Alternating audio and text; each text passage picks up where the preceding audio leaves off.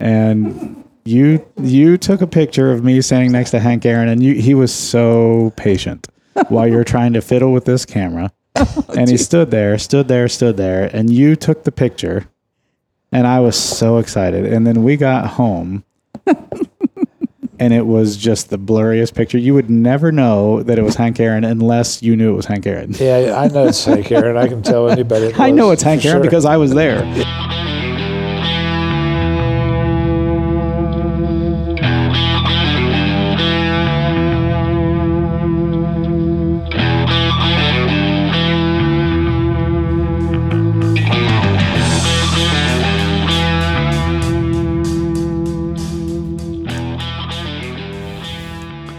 Thank you for joining us on another episode of The Bourbon Hunters. Today I am joined by my parents, and we will be opening up a bottle of Knob Creek Quarter Oak and just discussing my childhood, my parents, and their history together. So sit back, pour a drink, kick up your feet, and enjoy.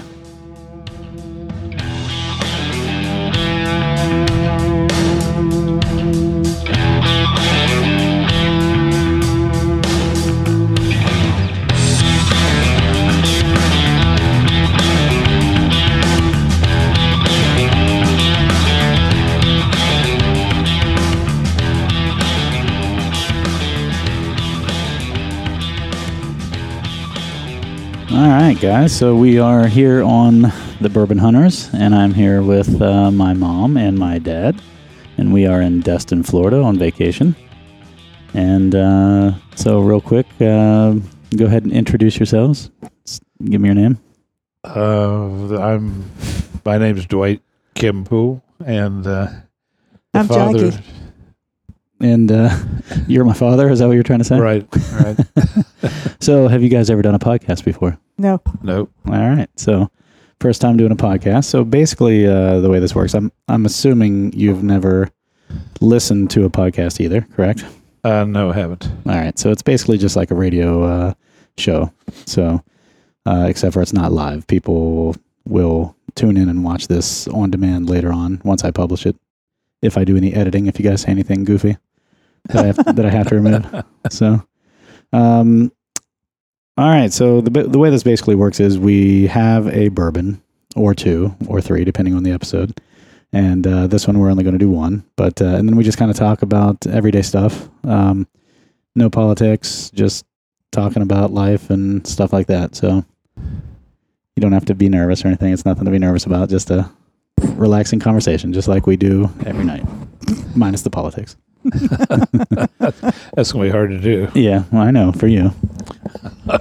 So, we've got Knob Creek. This is Knob Creek Quarter Oak, and this is a limited release. It is 100 proof, and that means it's 50% alcohol. And I saw this sitting on the shelf today and just grabbed it because I thought it would be good for having this conversation. So, Okay, Stuart Woods, the author, has a character that every time he goes into a restaurant, Knob Creek is his bourbon of choice. that's cool. So, what's the series? Okay. Asked you too quick. Yeah, you sure did. So, Stuart Woods is the actual character, though? No, Stuart Woods is the author. Oh, Stuart Woods is the author. Gotcha. And he has a character that orders Knob Creek whenever they... Yep. Gotcha. That's cool. So that worked out pretty well. Didn't even know. Happy accident.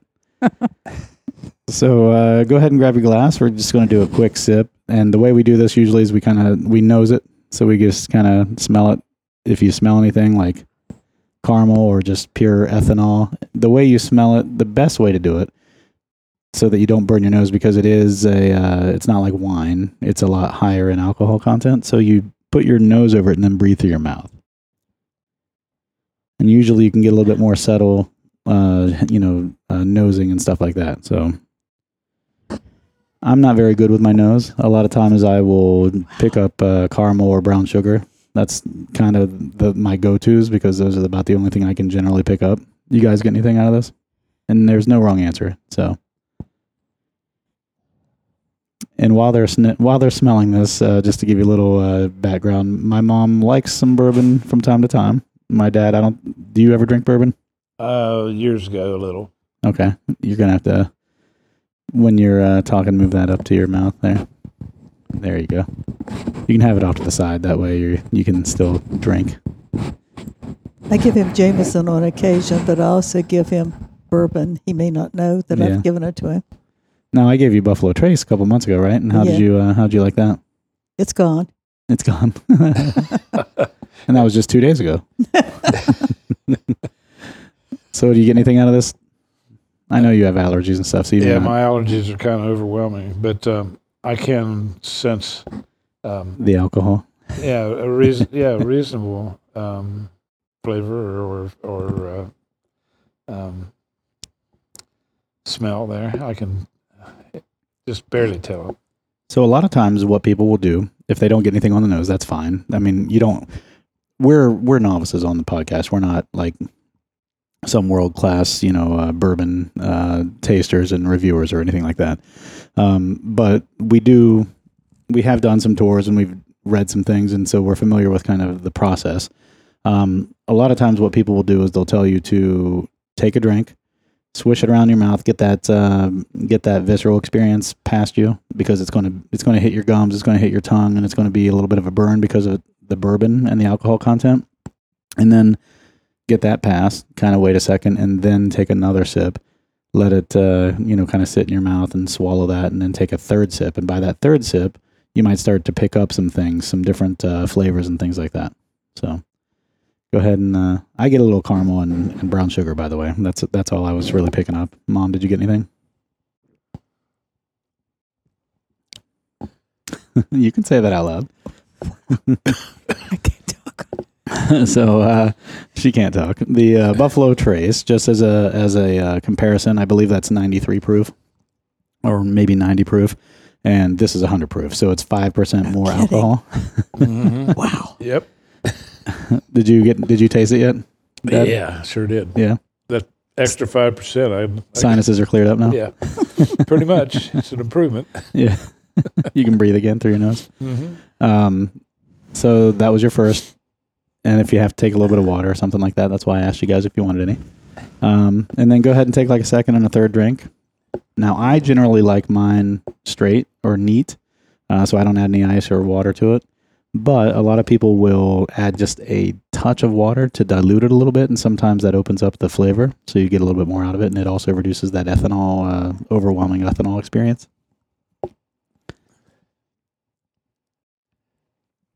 So for me, this is fun, just kind of seeing your guys' reaction to the bourbon. But I know that you drink some bourbon, Mom, from time to time. Mm-hmm. So while he's taking another sip of this, so where are you from originally? South Charleston, West Virginia. West Virginia. Okay. And how big was your family?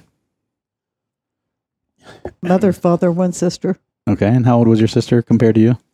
15 years older. 15 years older than you. Okay. I was in a And And what's the story Grandma always used to tell? Yeah. Oh, it's an explicit podcast. So you can tell it. Mom and Dad didn't drink much. My father was one of the first 13 employees for Carbide. So they went to a Christmas party and had a little bit to drink and came home and decided to do the dirty.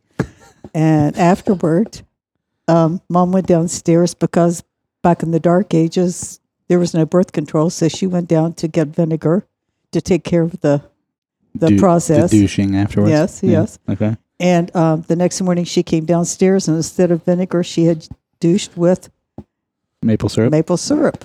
So- And it made me stick. So I love that story. I don't know why. So that was a New Year's party, is that right? And then you were born in September. uh-huh. So, and then Dad, where are you from Well, originally?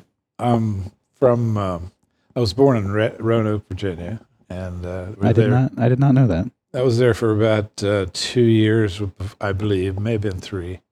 And Dad was working for a powder plant during World War II.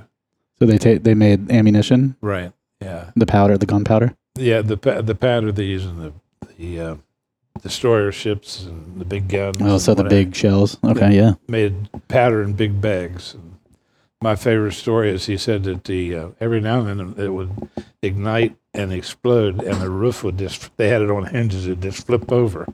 So what they did then was they'd wait till everything was all right, and they put it back in place and started back again. I don't think it killed anybody somehow, but Oh, they probably had it made in a way where the explosiveness or the whatever, whatever, the impact went upward, I bet, so that it would blow off the roof instead of blow up the people. He said that happened frequently, so I bet you'd have to have a poop cleanup every time that happened. I haven't gotten over it yet. Yeah. Is that how you were born? You're a little shit. Yeah, there you go. So now that was what years were those? That was during the war? I was born in 42. Right. And I'm not sure when we went back home to where Mom and Dad lived. Mom was from Payton City, and that's where he went first. But Dad was from St. Mary's, West Virginia. Yeah. And so we moved to Payton City for a year or two, and then moved to St. Mary's, and Dad started a restaurant. Well, I think he maybe started a restaurant when he moved to Payton City, but he had it in St. Mary's. Yeah. And it lasted just a year or two, and he wasn't that type of businessman, but he started working construction, and after a time, he decided he wanted to work at the plant. They were creating a power plant, and electrical power plant, burning coal. And so when that was put online in 1949, they'd finished building it, he went to work for him. And his whole career from that point on was at the power plant. Now, he was working there. They decided to build a second stack, right? And that one collapsed while they were building it or something? No, he was there when that happened. But see, he was there for the first plant, which was 49. Uh-huh. Then the second plant was finished in 1960, if I remember. And at that time, I was graduated from high school, so I worked in the summers, went on to college during the year. But almost every summer, I worked with the power plant. And then after that, they built a new plant. Big one. It was the biggest one in the world. It went on the paper when they first planted. But it's nothing like that today, but it's still running. And it's done a great job taking care of a lot of people. And they tried to close it here just recently, and then decided. It was a cooling tower. So what happened with failed. that? The fact? Okay. Well, I had two patients who were working on it. The iron workers were building it, and they with cement and rebar.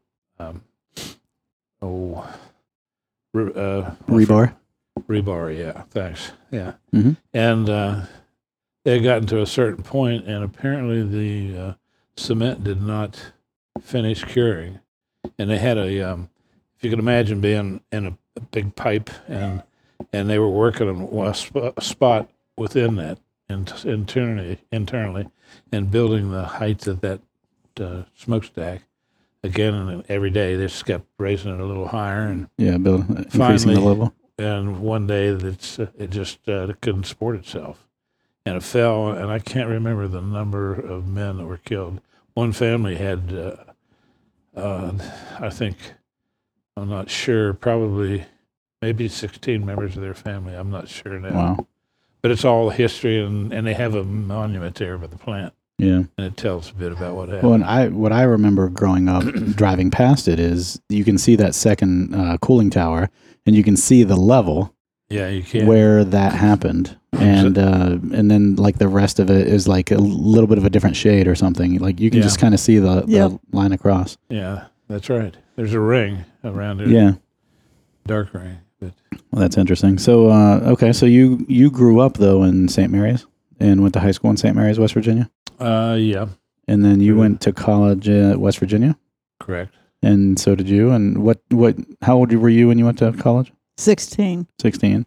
And then you met Dad when you were how old? 18. He didn't come to class for about 5 weeks. It was a human anatomy class, and he came in one Saturday morning and needed notes, so he asked to borrow my notes. And I gave them to him. And little did he know they were written in shorthand, so he had to call me because he couldn't read shorthand. Okay, so 2 things here, Dad. Good job, good plan. Way to ask the lady for the notes, and then good plan for you, Mom, for putting it in shorthand to make sure he had to call you later. Yeah. All right. So was that like love at first sight type of thing, or was there a courtship, or what?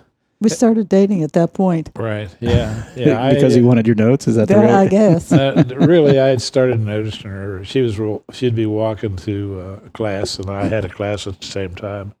And I saw her a few times, and I thought she was kind of cute. Why I never knew that. This is weird. 54 years later, I never knew that. Right. So you've been married 54 years. So how long did you date before you got married? 2 years. 2 years. Okay. Yeah. So you were how old in college when this happened? 18. So you waited till you graduated? Yeah. Well, no, we got married Friday night, and I graduated Sunday. Okay. My parents told me I could never get married before I got out of college, but I did. You showed them. Yeah. So then you went from there, Dad, to to dental school, right? He's in his second year. I when was we got already- married. Oh, Yeah. so he was already graduated, and he was in his second year of. Okay. Right. I still remember the story about your wedding present. Right, was supposed to be a year of tuition paid for by your dad, right, Dad? Right. And then once you had to pay for it up front because it was due at a certain time. It was due on Friday, and they were coming up on Saturday, so we went ahead and paid it, thinking we were going to get it back. Yeah. And Granddad said, "When's your tuition due?" And we said, "Well, it was due yesterday," so we paid it. And he said, "Good, glad that's taken care of." Did you ever get a wedding present from him? No. Did that ever come up again? Did you talk to him about it? No, No. we wouldn't bring it up. Yeah. They just didn't think of it the same way we Sure. did. No, I know. I always love that story, though. That always cracked me up. So, so then, what is that when you had to resort to like selling blood and things like that to get by? Well, not to get by, he had a birthday. Yeah. No, first was Christmas, and it used to be that they paid you when you gave blood. So in Morgantown, I gave blood to get him money to get a Christmas present. But you were supposed to wait 3 months before you gave blood again. Right, to let you. But his birthday, but his birthday was in February, so I went to a different town. The first time they gave me $15 for his blood. The second time I went to a different town and they gave me $25 so I could get him a birthday present. So back then, that was probably enough for a car, right? So, do you remember the gifts you got him with that? One thing I got him was a pair of shoes because he was on his feet all the time and his legs were aching, and he was diagnosed as having flat feet. So I got him a pair of Florisheim shoes That had the arches. that in had them? really good arch support. And that was the first thing. Do you remember that, Dad? Do you remember? Oh yeah, my legs hurt me every day because I worked. I went to school, and this was summertime. I went to school during the day for 8 hours approximately, and was studying. And then after that, I went directly up into the hospital, and I was a circulating nurse for. Was this during dental school? Yeah. That was in the Okay. summer before. Yeah, it was not a heavy curriculum, but it was took some time and effort. And then my legs would hurt just like crazy after 16 hours standing on my feet. And she bought me those shoes, and when she bought me those shoes, within a day I never had another leg ache. Just that big a deal. Wow, so your shoes were that bad at that point. Oh yeah, Jackie always said they were made of cardboard, and I think they were. We didn't have a whole lot. We were poor. Yeah, Well, pretty close. We were so poor. That's a story to itself. yeah. Jackie can tell you the folks. She can tell it better than I can. But some friends helped us out, and she can tell you about that. Yeah, I had started out working in the purchasing department, and a job came up in biochemistry. So I quit purchasing and went to work in biochemistry, but they put it down as a transfer from purchasing to biochemistry. When you transfer, you go 6 weeks without any pay. So they didn't tell me that. So we were down to like 35 cents in the checking account. Friends of ours, another dental student and his wife, her husband, her parents owned a grocery store. And so they fed us a lot, Oh wow. kept us in food. And then I got upset and I wrote a letter to the Charleston Daily Mail talking about the State House gang and how they get paid, but us little peons didn't get paid, not thinking that my parents took the Charleston Daily Mail. And you had to sign it to get it published. So my mother called me the next day when it was in the paper and said, "I'm putting money in your checking account so you can go to the grocery store." And then the day after that, I got paid. They didn't hold my pay 6 weeks. They paid me. Oh wow. Now, did they know it was you too? The people paying you, your job? Yeah. They knew that you wrote the letter? Yeah. Oh. They found out. Oh, wow. Okay. That's interesting. So you 35 cents left in your bank account. Oh, yeah. And how long did you have until you thought you were getting paid? This is because Granddad didn't give us back the money for tuition. We'd gone ahead and paid it. So that's why we were down so low. So, right. So at 35 cents, how far were you until you were expecting that you were going to get paid? Like 5 weeks. 5 weeks still? Oh, wow. Oh, jeez. That's, that had to be pretty scary. Oh, yeah, it was. Yeah. And I didn't want to ask for help from Mom and Dad. So I just read the letter thinking maybe they would pay us. And then Mom and Dad read the paper and saw the letter. Yeah. Watch the. We did have a hot dog bun with the 35 cents. Half of it was moldy, though. Well, you just cut off that half. Yeah, that's right. I think we did. You just carve around the mold. That's funny. Wow. Yeah. So, geez, I can't imagine that. I mean, that would be scary. I mean, especially because you probably wanted to be on your own and not have to ask for help. And we pretty much were. There wasn't too.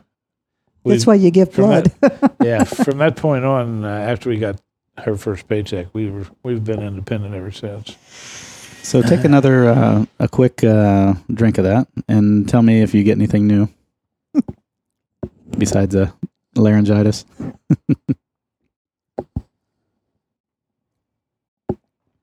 Anything changed for you?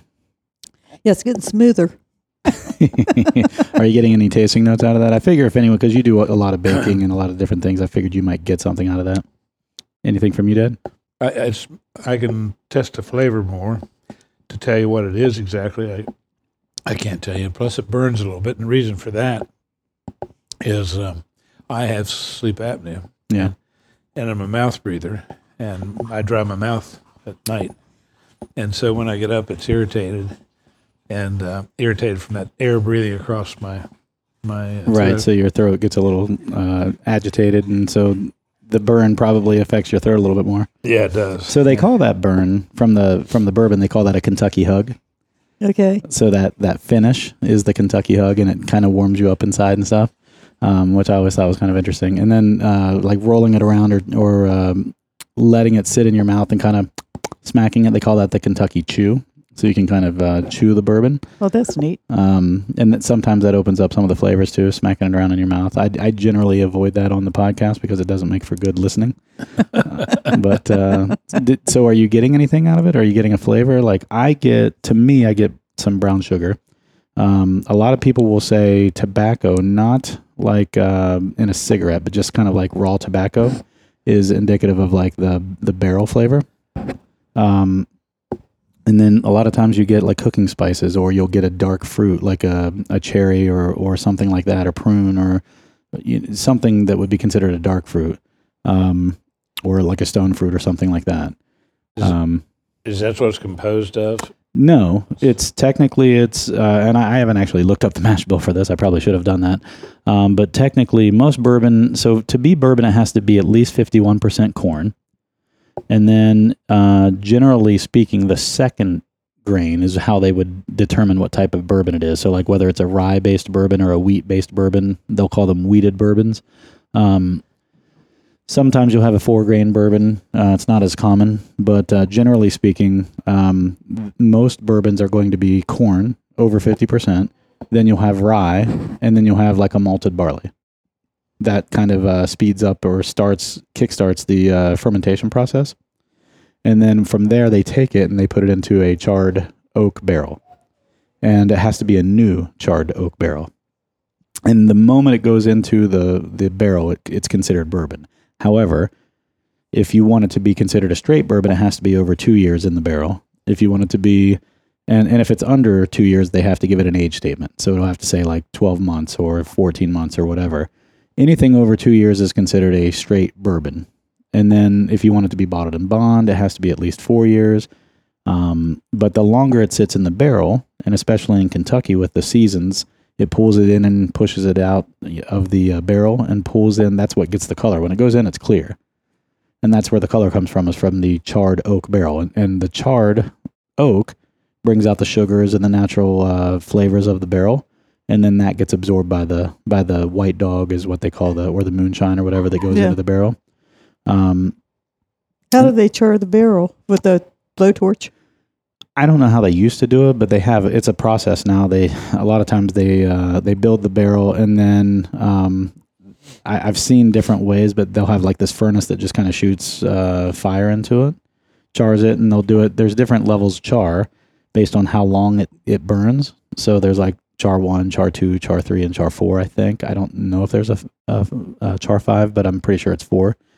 Again, this is where I'm kind of a novice, so I don't know all of that stuff. But the more char it has, the more it'll kind of impart that, flavor into the bourbon. So another thing that they do is toasted bourbon.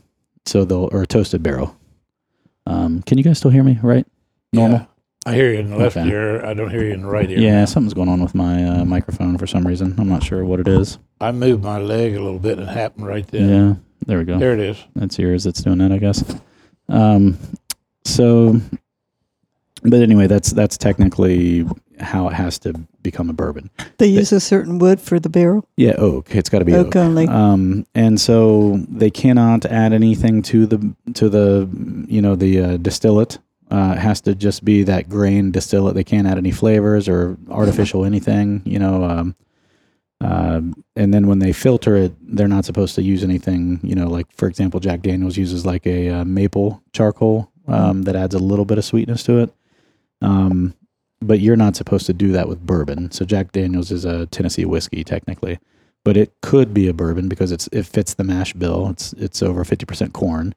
And then everything else about it is pretty much the same. They put it in a charred new oak barrel and everything like that. But then at the end, they filter it through a maple charcoal. So, but anyway, so that's kind of cool. So after you graduated from dental school, you went to what? You moved to Belpre, or no? You went into the military, right? No, I went to Elkins, West Virginia. Okay. And worked in a kitchen for the Board of Education and did dental work on 200 kids that needed help. Okay. And my favorite story about this is 199 of them I finished, and one of them I couldn't. This poor little gal that just was frightened to death of me. So you are a scary man. yeah. Well, that's why I'm not very big. That's why I am a dentist. I scare people. So, well, I mean, let's put some context in it. Like, you were what, 130 pounds back then? 140 pounds? 125. 125 pounds? And 5'10"? 5'10", yeah. But to her, you were probably humongous, right? Because she's just a small girl. So what ended up happening with that girl? I don't know. I never got Her parents got her wouldn't bring her finished. in. Oh, really? So you started the case, but you never got to finish it at all? Yeah, well, I don't know if they wouldn't bring her in. I don't recall now, but that's very possible because we had a hard time getting the kids to our clinic. I had an assistant who was becoming a dental hygienist at WVU, and she helped me find some of those people. We could jump in the car and drive out in the mountains and pick up a whole family of kids and bring them back and treat them, and then we'd have to take them back. Yeah. And the crazy thing was, usually there was always a car there. It wasn't up on the blocks or anything. It looked operational. These are back in the hollow type places. Yeah, yeah. The holler. But they were good people. I love West Virginians, and they were great people. Oh, I know your love of West Virginia. It's pretty But strong. we were there 3 months, and then we went the Army. Okay. And then when you were in the Army, what were you doing in the Army? Let me tell you this, too. This is one of my favorite stories. I went to get my final check in Charleston. Jackie and I she lived in Charleston, so we stayed there with her parents for a couple of days before I left for the Army.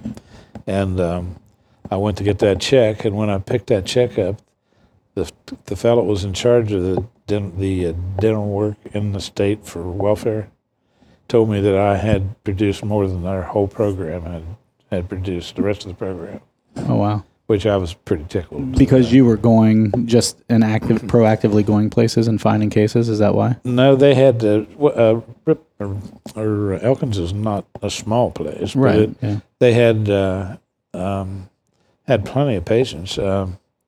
they brought them in, if they didn't, we went and got them. And we didn't have any days where we didn't have patients. That could happen. That was the thing. If the parents didn't bring them, they went and got them. Yeah, Gotcha. That was the difference. and but anyway, that's the way it worked out. I worked hard. I remember doing 15 fillings in an hour on one child one time. That's the most I think I've ever produced. But it was just a necessary thing. If I didn't get it done, it wouldn't get done at all. Yeah. So and it worked out pretty well. I felt like I did a pretty good job. So then from there you went into the military? Yeah, we left and we bought a brand new Buick. I'm trying to remember the model name, but I don't recall now. It was a really good looking car back in that time, and that was Our first new car. 1968, first new car we got ever had. And so we took off from Charleston on the way to Houston, Texas, because I was going to leave Jackie and your older brother there. He was just an infant at the time. And she was going to stay with him till I got out of basic training, which I had on down in Texas in San Antonio, which was a great experience. I enjoyed it. And so I was down there for, I don't remember how many weeks, probably 6 weeks. 6 weeks. And then I came back, and it was a pretty long trip from San Antonio to Houston. Came back and picked up Trevor and Jackie, and after a day or so spending some little time with them, we left for the base. And we drove across. And what year was this? That was 1968. 68, yeah. So Trevor was just born then? He was born in June, and this is in September. Okay. Yeah. We went to Augusta, Georgia. Yeah. So we drove across, Mississippi and Alabama. Let's see, is that right? Yeah. And then into Augusta, I guess. But that was a pretty good trip itself. And I, when I got there and reported in, I really didn't know exactly what I had to do. It was a little tricky, but we got it done, and I had a really nice experience in the Army. Spent 2 years at Fort Gordon, and that was during the Vietnam era. Right. And didn't go to Vietnam. I figured I was going to have to go. I was planning on it. Everybody used to kid me about being packed, ready to go, and I sort of was mentally. And one day I was playing golf with, which I got to do a lot of in Augusta. I loved it. Did you actually play at the Masters? No. okay. I missed an opportunity. One of my best friends, another dentist, his dad was in charge of the grounds on the base, but his best friend was a banker in Augusta, and he offered. Well, my friend, who was a dentist with me, had asked if he could get on the base, and he set it up for him. Get on the course, you mean? Yeah, I'm sorry. And he set it up for him to go to Augusta National and play 18 holes. Well, I didn't know about that. Nobody else did either at the time. And then once he got it set up, he was allowed to take one person. So he walked into the clinic one day, and I can't remember how many dentists we had in that clinic. We had 50 on the base, but we had, I don't know, probably 20 anyway, maybe a little more in that one unit. And he walked in and he said, whoever has the lowest handicap is going to be able to go with me if you want to play golf at Augusta National, which was just unbelievable, and an opportunity. I came one stroke from being able to go. That's when you lie. You're right. I'm a scratch golfer. What are you talking about? Well, he knew me. He played golf with me, and he knew me pretty well. And so that was, but the neatest thing that happened to Jackie and I is we got to go to the Augusta National to watch the Masters. Masters, twice, 2 years in a row, 69 and 70. While you were on base. Yeah, that was a ball. Your sister went. And she just wasn't 2 born weeks yet? later, I had her. She was pregnant with. Oh, that's true because that's Tracy. that's in April, right? And then she was born on April 24th, right? Yeah. That's funny. That's crazy. That's cool. So wow. So you were pretty pregnant at that point, huh? Oh yeah. So what were you doing while he was in the Army? Raising Trevor. Okay. Did you have a job or anything at the time, or No. that wasn't No. much of a thing back I then? didn't have a job until you got in junior high, and then I started teaching at Catholic. You didn't teach before that? No, Ever? no. Really? I was supposed to, when I was putting him through dental school, I had a job in Tunnelton teaching French, biology, physics, chemistry. I'd never had physics in my life, and another course, and it was 32 miles away from Morgantown. So the job came up in biochemistry, and I took that instead. So for some reason, I had it in my head that you taught most of my life. Like, No, I didn't start till you were in junior high. wow, that's crazy to me. I thought you were. I taught 5 years at Catholic, and then So then you could have. Tracy's senior year, I came over to Belpre. So her senior year, then I would have been that would have been when I was in junior high. So that means you started it before I was in junior high. I taught You started when she was in junior high, probably. I don't know. It was Well, if you taught 5 years at Catholic, then that means you started when I was in like okay, fifth grade. in 82, So I was 7. because I was there 5 years. Yeah, so I was 7. Okay. Yeah. I was going to say, I didn't think that sounded right. All right. Yeah, okay. So you did teach most of my life. Okay. So Tracy was 32 years, yeah. Yeah, so I mean so that's cool. So yeah, I mean that was interesting. So I got to grow up. I mean, once I got to junior high, you were a teacher on my campus, which was Yeah. kind of neat. Right. Not that I say campus, but I graduated with 100 people, so it's not like I graduated on some big campus, but it actually had a couple buildings. So Yeah. I mean, we can say campus, I guess.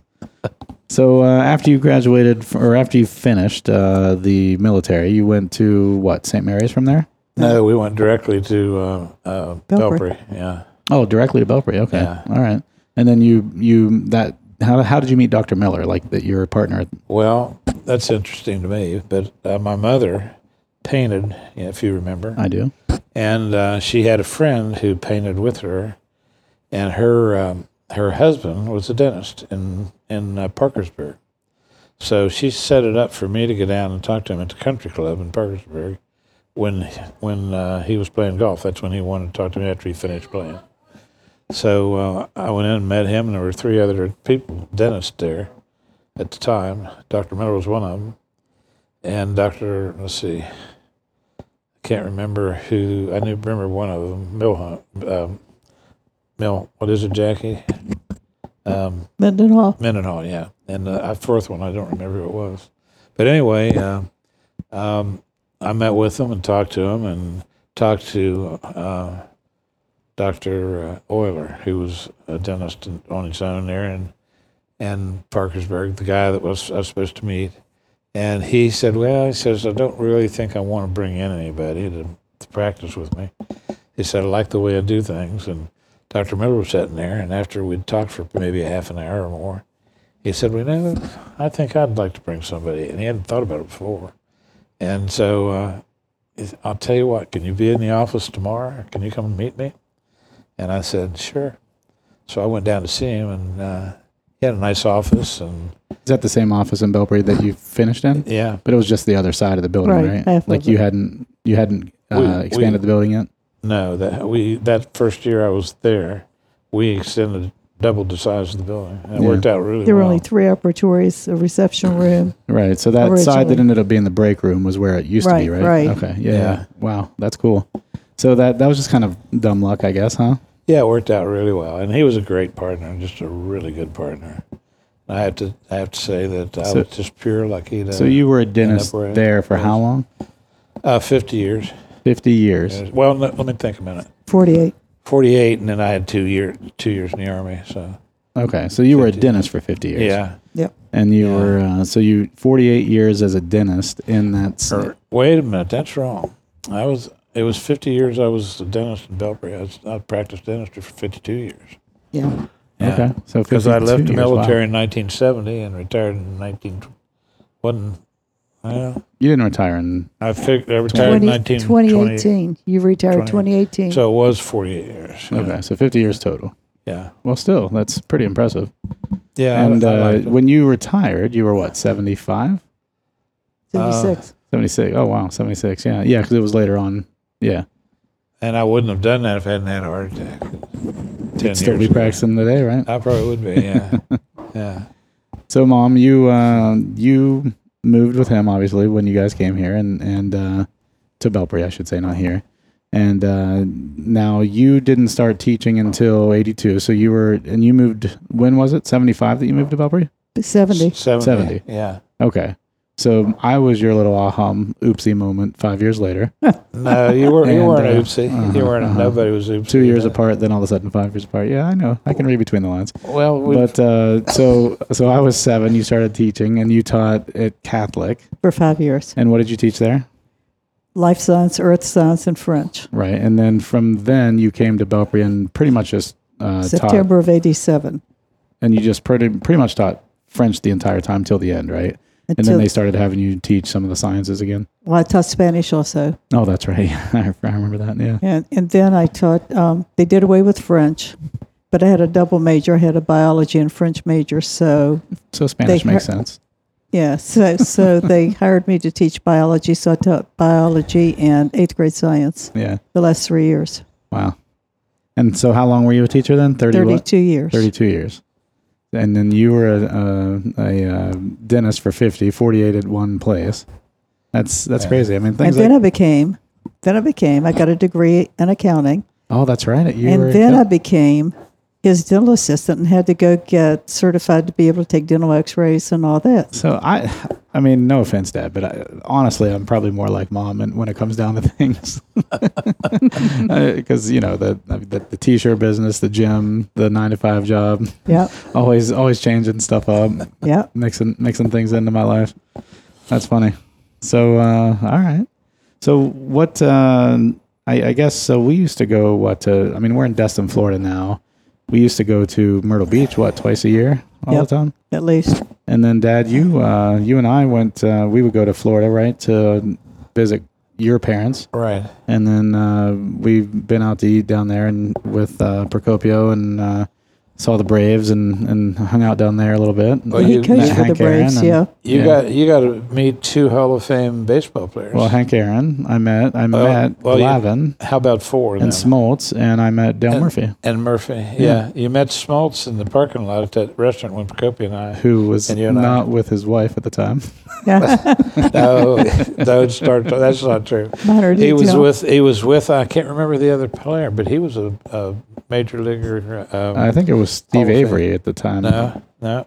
I can tell you if I heard it. Well, with Smoltz and Glavin, it might have been Glavin. Glavin, so it was. And then, but when we went down there, they were the big pitching machine. You had Avery, Smoltz, Glavin, all on that pitching staff. And then Hank Aaron was a hitting coach or whatever for the minor league teams? I'm not sure what he was a coach. I think he was a hitting coach for the... Procopio was with catchers. Right, yeah, I knew Procopio. Well, no, he also coached. He was a base coach, too. Yeah, and he also...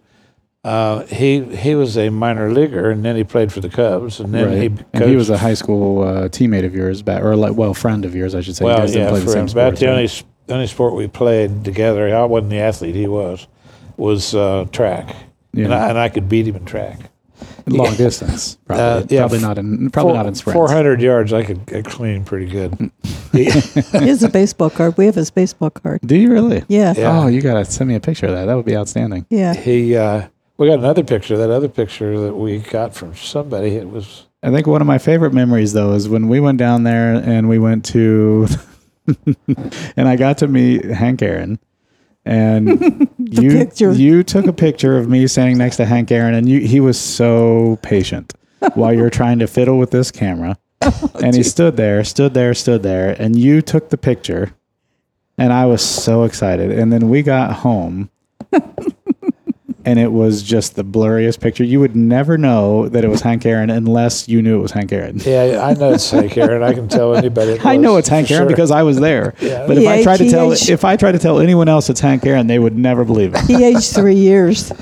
While Dad was adjusting the camera. That's how long he had the shutter set for. Oh, it's a shame because that was really just an exciting moment. Right. I still have the autographed baseball. I still have the autograph. They had this little program for the spring break, and I still have that program where he signed it too, and That's just that's so funny though, and it's I think it was the same trip that we went to Cypress Gardens with Grandma and Grandpa, and you took that picture of us in front of the waterfall, and we're so far away in the picture. There were like little specks.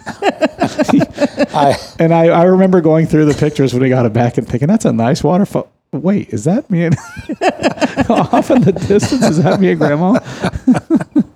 That's true. Oh shoot.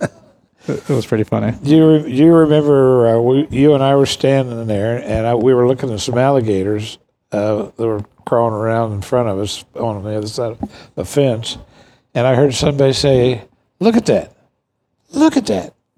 That's Dr. Poole." I could tell by the back of his head. What was it, a patient? Who was it? Yeah, Oh, it really? was. Yeah, it was. That's weird that someone could tell by the back of your head. Yeah, I know. That's why I told you. But it was cool. But that happened with you and I. We were at. I vaguely remember that.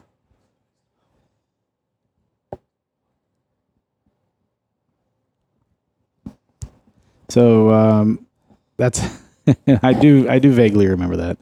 I do remember loving going down to visit them. They lived in Frostproof or right by Frostproof. Yeah. And then so we weren't very far away from Disney World. And every time we would go down there, he would have some sort of coupons for Epcot or Disney World or whatever. And we used to go there all the time. Yeah. Like I've been to Disney World and Epcot so many times that it's so interesting to me because I grew up just going to those places. And it's like you go there now, it's expensive as can be. Yeah. And it's not even close to the same price as it was when. And granted, I'm old and inflation and all that stuff, but I mean, we would go in for like $20 or something like that if I remembered right. Yeah, that's true. And then now it's like you can't even get a day for less than 100. No, 107, I think. It's crazy. So, but well, anyway. people still go. The value's there apparently. So. Well, not right now. They're probably not. Yeah, that's with the old cronies going on. But yeah, so that's crazy. So that story about the spring break always cracked me up. That was always pretty funny. So you guys, you want to refill Mom at all? I'm good. You sure? Yes, thank you. Yeah, you don't want to go get another bout of laryngitis? Nope. You didn't finish yours yet, Dad. No, but it's fine. I'm doing all right. Are you? Yeah. Doing okay? Yeah. It's really good. It's a good way to drink it. Well, so I tell people, and if you've listened to the podcast, you probably heard this story a million times, but I use bourbon as all the things that I do from day to day, right? So I use it as my reminder to just kind of slow down at the end of the day. It's just kind of a way to relax, and you drink it fast. I mean, that's not what you want to do. You want to just sip it and enjoy it and stuff like that. So for me, it's just that reminder, to slow down at the end of the day, just kind of enjoy life and just relax. So, but Brylan's running back and forth, going in and out of the house. I don't know what's going on here, but yeah. So wow, we're 45 minutes in. But any before we leave, I guess before we finish and wrap it up, any interesting stories about me, whatever, it doesn't matter what it is that you want to share. Anything at all. Doesn't have to be anything. It can be funny. It can be serious. It can be whatever. So, yeah, I'm very pleased with you and your sister and your brother. That your mother did a great job of raising you. You don't have to kiss my ass. It's not that kind of show. But that's funny. Well, you made life a lot easier than it could have been. Believe me. Well, it didn't feel that way. I'll tell you that. I felt like I was always in trouble. The best story was your dad was really against getting things pierced. Oh, yeah. That's right. That's so funny. That's right. And you came in one day and had on pierced earrings. And your father went ballistic. And then he turned on you. Yes. 25 minutes of shouting at you and screaming about your pierced ears. Then he got mad at me for letting you do it. And then you plucked it off and said, Dad, it's a magnet. Oh, yeah. And all of a sudden, the whole thing just sort of deflated. It was funny to watch it. Well, if I remember right, he didn't even understand it right away. It took him a minute to actually realize that we had just pulled one over on him. So You always knew the buttons to push. oh well, and I also knew how to diffuse it too, because comedy was my thing. I always was joking around, and I think that pissed him off more than anything. Is that he'd be angry, and then I would get him to laugh, and then Right. he couldn't be angry anymore, and I think that would piss him off even more. Right, right. Because he'd be on a roll, and I'd get him laughing. Yeah, that's pretty much true. It's funny. Well, that was I think product of being the youngest in the family. I had to learn how to survive. So my brother and my sister both would. My sister had this knack. She was 5 years older than me. She had this knack of using this windmill approach on me, and I couldn't get in. She had too far of a reach on me, so she always beat the crap out of me. And then my brother did too. But luckily, he was gone by the time I was 12, or 11, I guess. He went to college. So. I never knew that. Well, he's 7 years older than me. No, I meant the windmill effect. Oh, ask Tracy about it. Ask Tracy about it. She'll tell you. She's still proud of it to this day. She still clings to that. Do you remember the meal that we were having, that we got into an icing fight and there was icing all over the kitchen? Oh, I mean, I remember Tracy hiding her peas in her milk. No, Trevor put his peas in her milk. He put because she hated peas, right? Yeah, she hated So peas. That's what it was. And That's so, right. and so he didn't like I do peas, remember that. and he put his peas in her milk. And she was the weird one, didn't she? Put ice in her milk too. Yeah, Oh, that's so weird. I don't know how you can do that. but we always had a rule: you had to take one bite of whatever we had, Yeah. and she wouldn't taste the peas. So I chased her out of the house that day, tackled her in the front yard, and she had a spoonful of peas. So, Oh shoot! Could you imagine doing that nowadays? You'd get like child Probably go to services. jail. child calls. services would have me in jail. Yeah. It was just such a different time. Oh, that reminds me of when we were in the service. We had a mower out in the, or no, it was the grill out on the deck Yeah. of our place. And Trevor got out there, and we didn't think too much about it. But then it hit He'd me. play that- it was fenced in deck. And so we had a gasoline can out there full of gasoline, and I ran out there when I realized that he was out there, and it was there. And he had it up to his lips now. Ready to drink the gasoline. Yeah, I It don't wasn't think. gasoline, it was a grill starter. Whatever Yeah, it was. Oh, It was. You like, squirt on for the grill. charcoal, like Yeah. the lighter fluid. Yeah, Yeah. that's what it was. Yeah. Oh, And no. we took him into the hospital for him to check him. And the doctor thought we had abused him. And he was going to turn us into the police, I think. And he I don't know, he asked the same questions over and over. But you probably did abuse him on the way to the hospital. What were you thinking? No, he was too little to get too upset with him. Yeah, he needed another 2 years under his belt before you'd start abusing him. Oh, shoot. That's funny.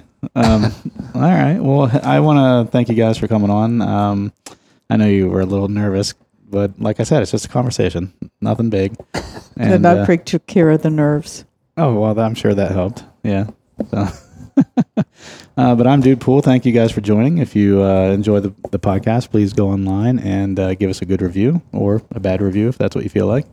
And I want to thank my mom and dad for coming on the show. And see you next week. Thank you.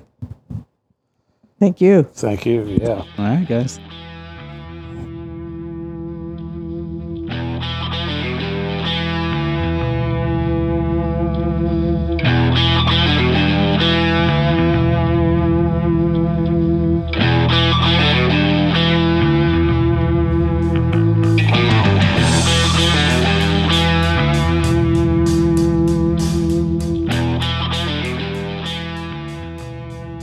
Thank you for joining in for another episode of The Bourbon Hunters. If you like what you hear, please leave us a review at any of the sites where you're listening to the podcast. Also, find us on Instagram and Facebook.